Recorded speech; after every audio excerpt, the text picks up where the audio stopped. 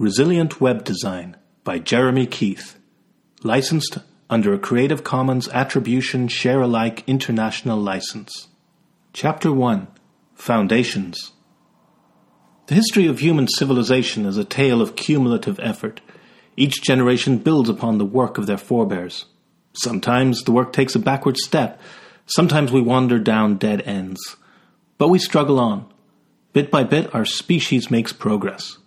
Whether the progress is incremental or a huge leap forward, it is always borne upon the accomplishments of those who came before us. Nowhere is this layered nature of progress more apparent than in the history of technology. Even the most dramatic bounds in technological advancement are only possible when there is some groundwork to build upon. Gutenberg's printing press would not have been invented if it weren't for the work already done in creating the screw press used for winemaking. Technologies aren't created in isolation. They are imprinted with the ghosts of their past.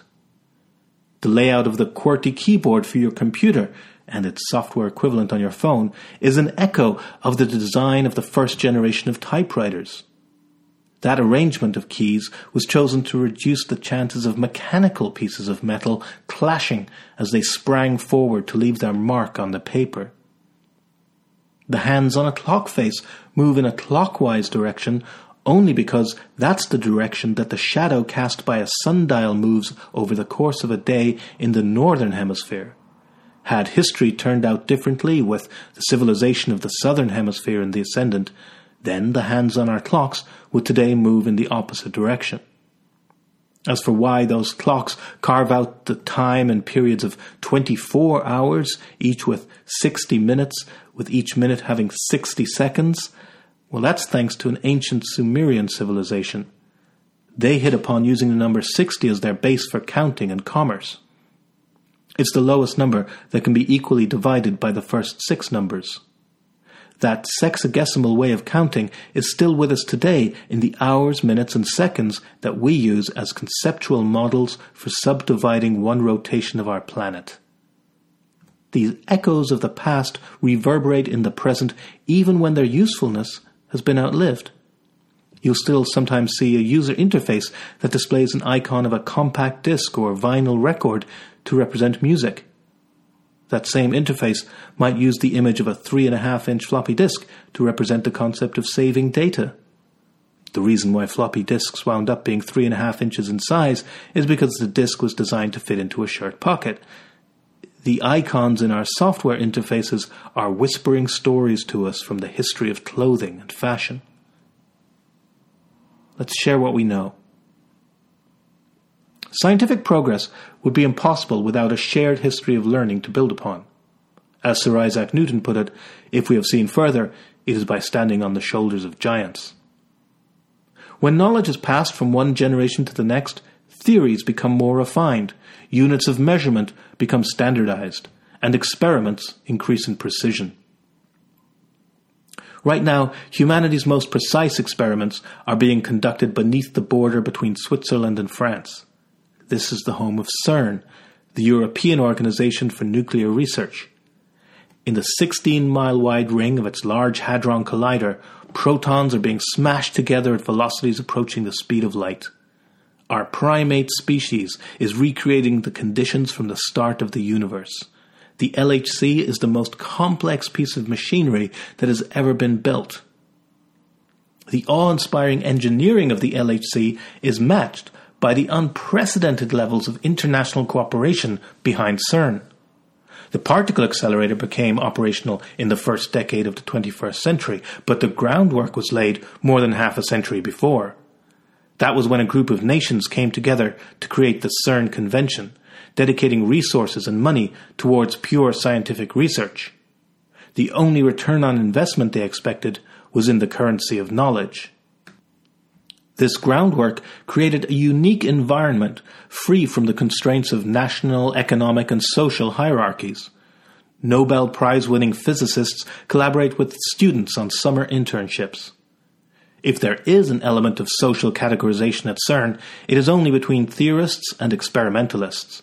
The theorists are the ones with the blackboards in their offices. The experimentalists are the ones with computers. they have to deal with a lot of data. Even before the Large Hadron Collider was switched on, managing information was a real challenge at CERN. Enter Tim Berners-Lee, a computer scientist from England who found himself working at CERN in the 1980s.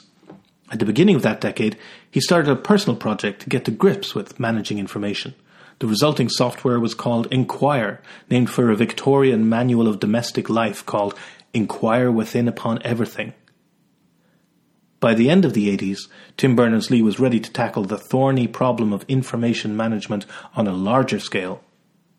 In order to get buy-in at CERN, he produced an unassuming document with the title Information Management, a Proposal. Fortunately, his supervisor, Mike Sendall, recognized the potential of the idea and gave the go-ahead by scrawling the words vague but exciting across the top of the paper. That proposal would become the World Wide Web. Net value. Today we think of the World Wide Web as one of the greatest inventions in the history of communication, but to the scientists at CERN, it is merely a byproduct. When you're dealing in cosmological timescales and investigating the very building blocks of reality itself, the timeline of humanity's relationship with technology is little more than a rounding error. When Tim Berners-Lee decided to take on the problem of information management at CERN, the Internet was already established as part of the infrastructure there. This network of networks was first created in the 1960s, and the early adopters were universities and scientific institutions. These nodes were already physically connected via telephone wires.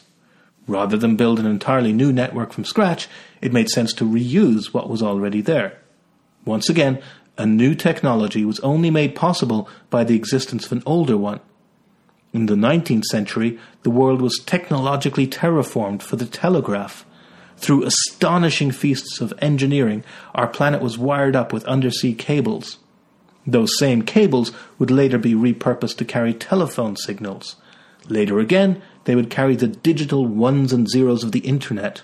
Today, those signals are transmitted via pulses of light traveling through fiber optic cables.